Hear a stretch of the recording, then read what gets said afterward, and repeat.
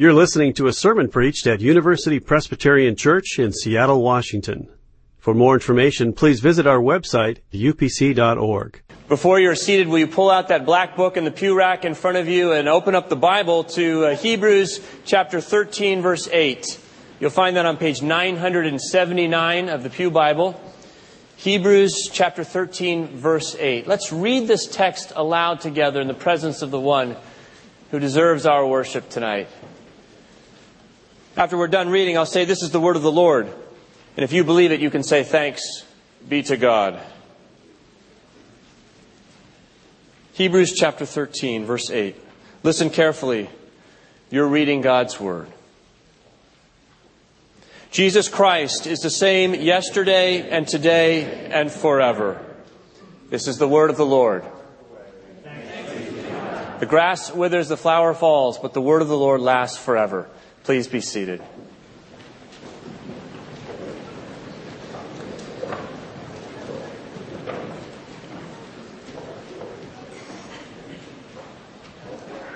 Young girl by the name of Alice, after her adventures in Wonderland, finds herself again taken into a strange world as she's in the parlor and passes through the looking glass, the mirror, into this next set of adventures.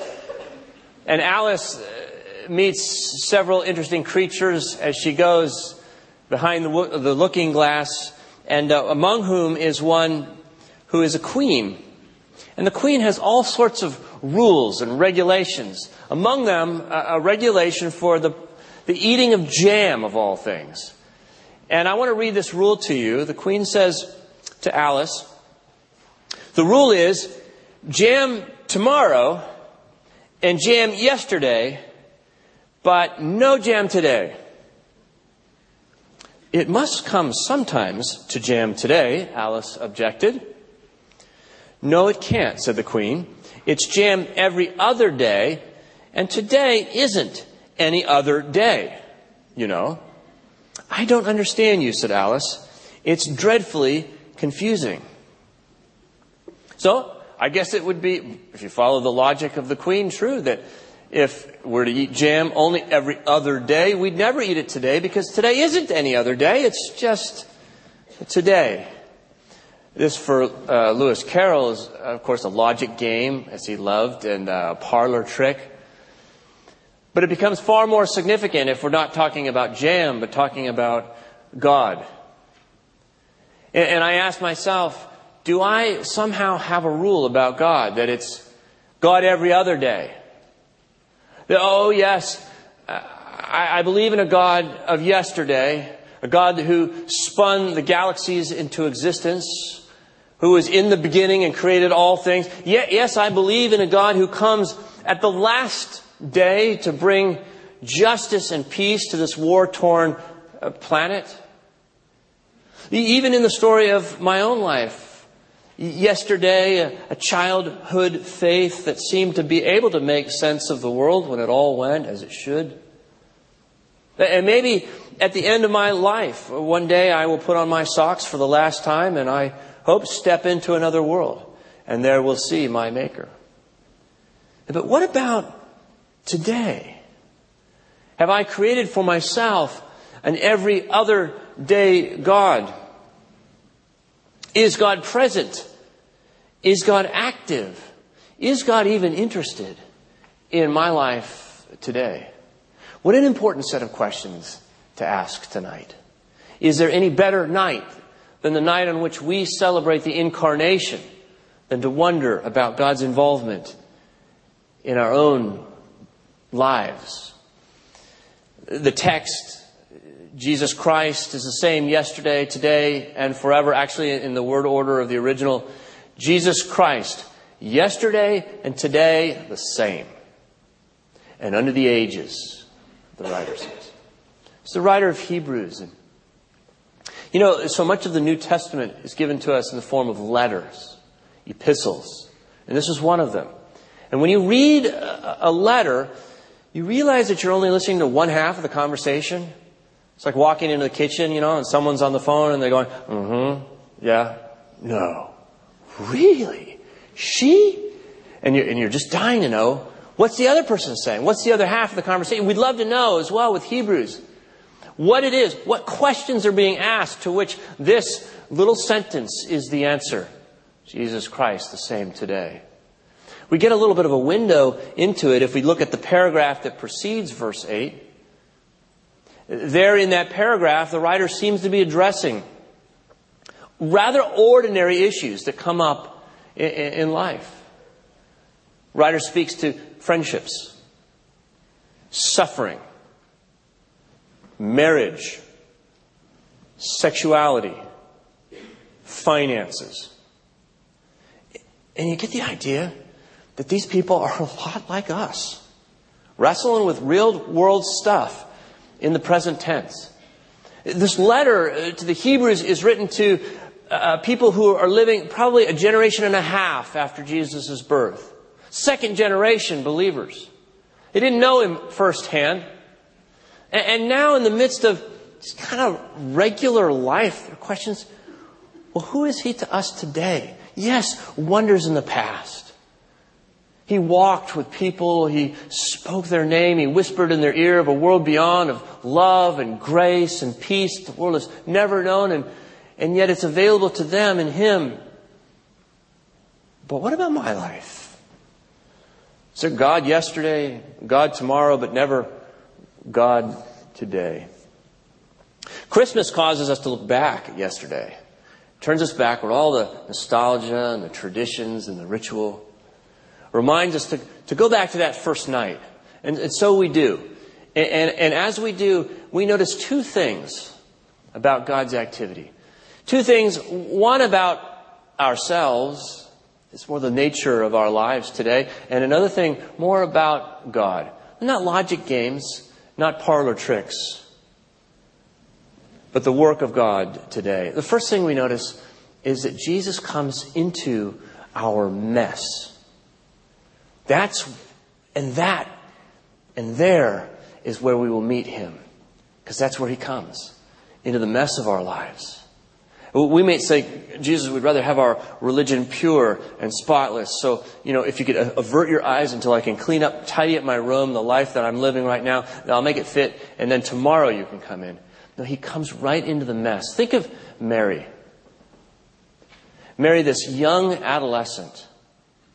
And I tell you, this girl is a long way from home. She's a long ways past her curfew. She's in a strange town. She's in some kind of a stable, possibly a cave with a feeding trough and animals.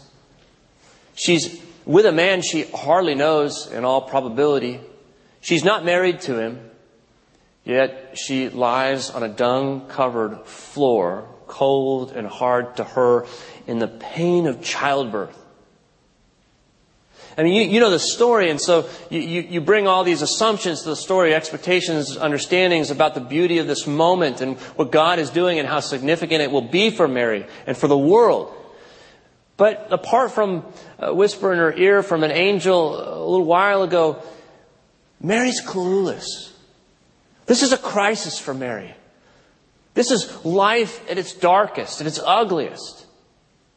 And I don't know what's going through Mary's head, but I gotta believe it's something like, I don't know if I make it through this alive.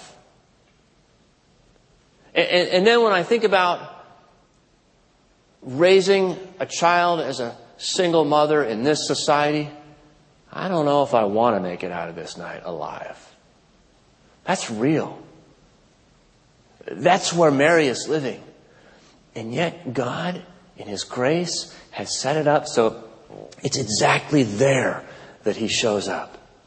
The one time He takes on human flesh and human history is in the middle of crisis. Life when it's not going the way it's supposed to be going. Life when it's an absolute mess. He comes into our pain. That's where He comes. The second thing we see about Jesus, not so much about our lives, but it's more about Him and His sense of timing. I think of the shepherds on that first night.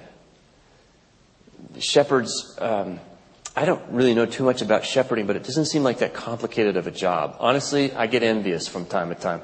I don't know that shepherds carried blackberries or had to, they're out there and it's a cold and dark night, clear sky, and they're just watching sheep fur grow. Right? These got to be the most patient people on the face of the earth, low blood pressure. And in the middle of that, there's an interruption. The sky parts somehow, and there's a heavenly chorus, and they're angels, whatever that is. And you see, their lives are interrupted. And that's the second thing we see about God, is He comes into the present. We're struggling with the ordinary mess of our lives, and He comes right into the presence. And He breaks apart the expectations that we have. He breaks our attention span away from the things that concern us. All He asks of these shepherds, and when He comes that night, is for their attention. Will you listen to good news? Can you hear me now? What the angels say to the shepherds is, to you is born today in the city of David a Savior who is the Messiah, the Lord. He's born today.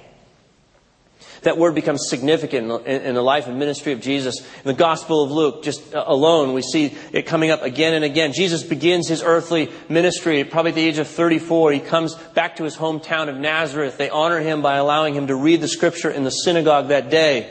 They hand Him a scroll, and Jesus opens it up to Isaiah 61 and reads, "The Spirit of the Lord is upon me, because He has anointed me to bring good news to the poor. He has sent me to proclaim release to the captives, recovery of sight to the blind, to let the oppressed go free, to proclaim the year of the Lord's favor." And then Jesus, Luke tells us, rolled up the scroll, gave it back to the attendant, and sat down. The eyes of all in the synagogue were fixed on Him. And then Jesus spoke again, and He said, "Today, this Scripture has been fulfilled in your hearing." Later on, He'd be teaching from this same Scripture. A crowd is gathered, and 4 people bring a paralyzed man on a cot to Him. And Jesus, seeing his core need, says to him, "I tell you, my son, your sins are forgiven." And there's an outrage in the crowd. Who does this man think he is that he can forgive sins?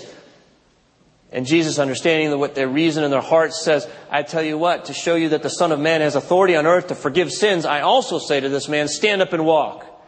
And he does. Amazement seized all of them, Luke writes. And they glorified God and were filled with awe, saying, "We have seen strange things today." Another crowd on a procession going through Jericho. Jesus sees a tax collector, portly, short, in a tree to get a view. And He says, "Zacchaeus, you're coming. I'm coming to your house for lunch today." And we don't get a lot of description of how the conversation goes, but all of a sudden Jesus sees his face brighten in that house, because somehow Zacchaeus has a moment of faith where he's able to glimpse the freedom of repentance. And Jesus, seeing that look in his eyes, says, "I tell you, Zacchaeus, salvation has come to this house today."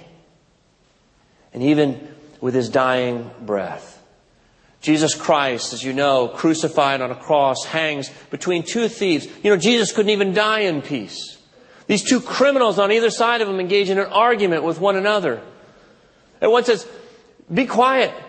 You and I deserve what we get. This one has done nothing wrong." And then he looks over to Jesus and says, "Jesus, when you come tomorrow in your kingdom, will you remember me?"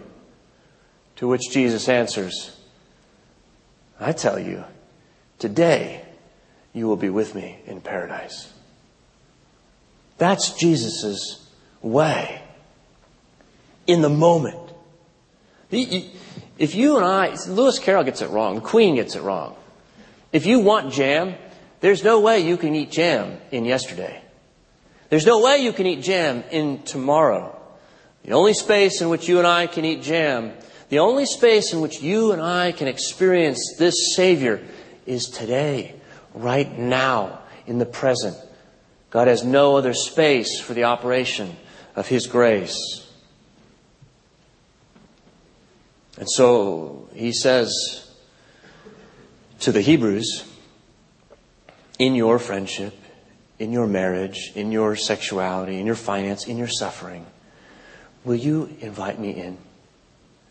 Will you allow me to be your Savior today? I know how to do it. I want to do it. I'm eager to do it.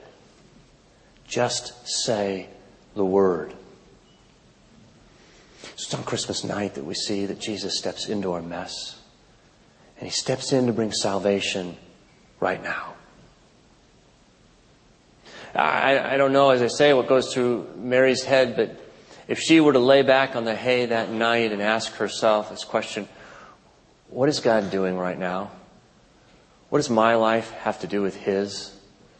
She need look no further than but a few feet away from her feet. And there she will see a feeding trough with hay, wrapped in a few strips of cloth, the wrinkled skin of God Himself. The one in whom she and you and I live and move and have our being, come now to invite us into His grace. Jesus Christ is the same, yesterday, today, and forever. Let's pray.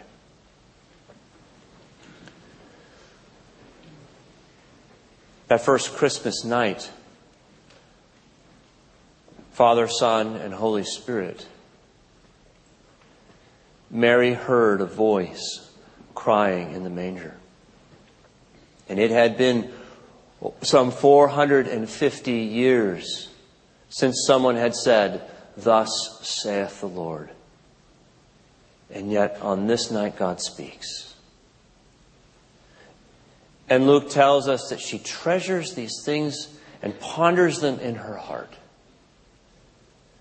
Which I think means Mary is coming to believe. We ask you tonight to help us to come to believe that our Savior is here with us in the midst of whatever we're going through right now. We thank you for this imponderable gift, O Lord.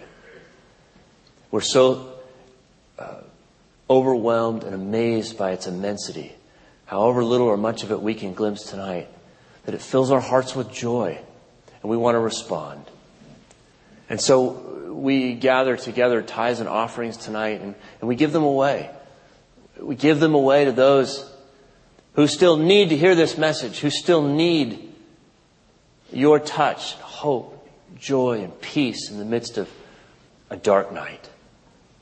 So we give generously, and we ask that your Holy Spirit accompany these gifts as they fly around the world, bringing the proclamation of peace, goodwill. We pray it in Jesus' name, and we pray it for His sake. Amen. For more UPC audio or to find out about service times, visit us at upc.org. All online audio is available on CD and cassette. To order copies of sermons and classes, please visit upc.org/audio, email audio@upc.org, or call 206-524-7301, extension 117.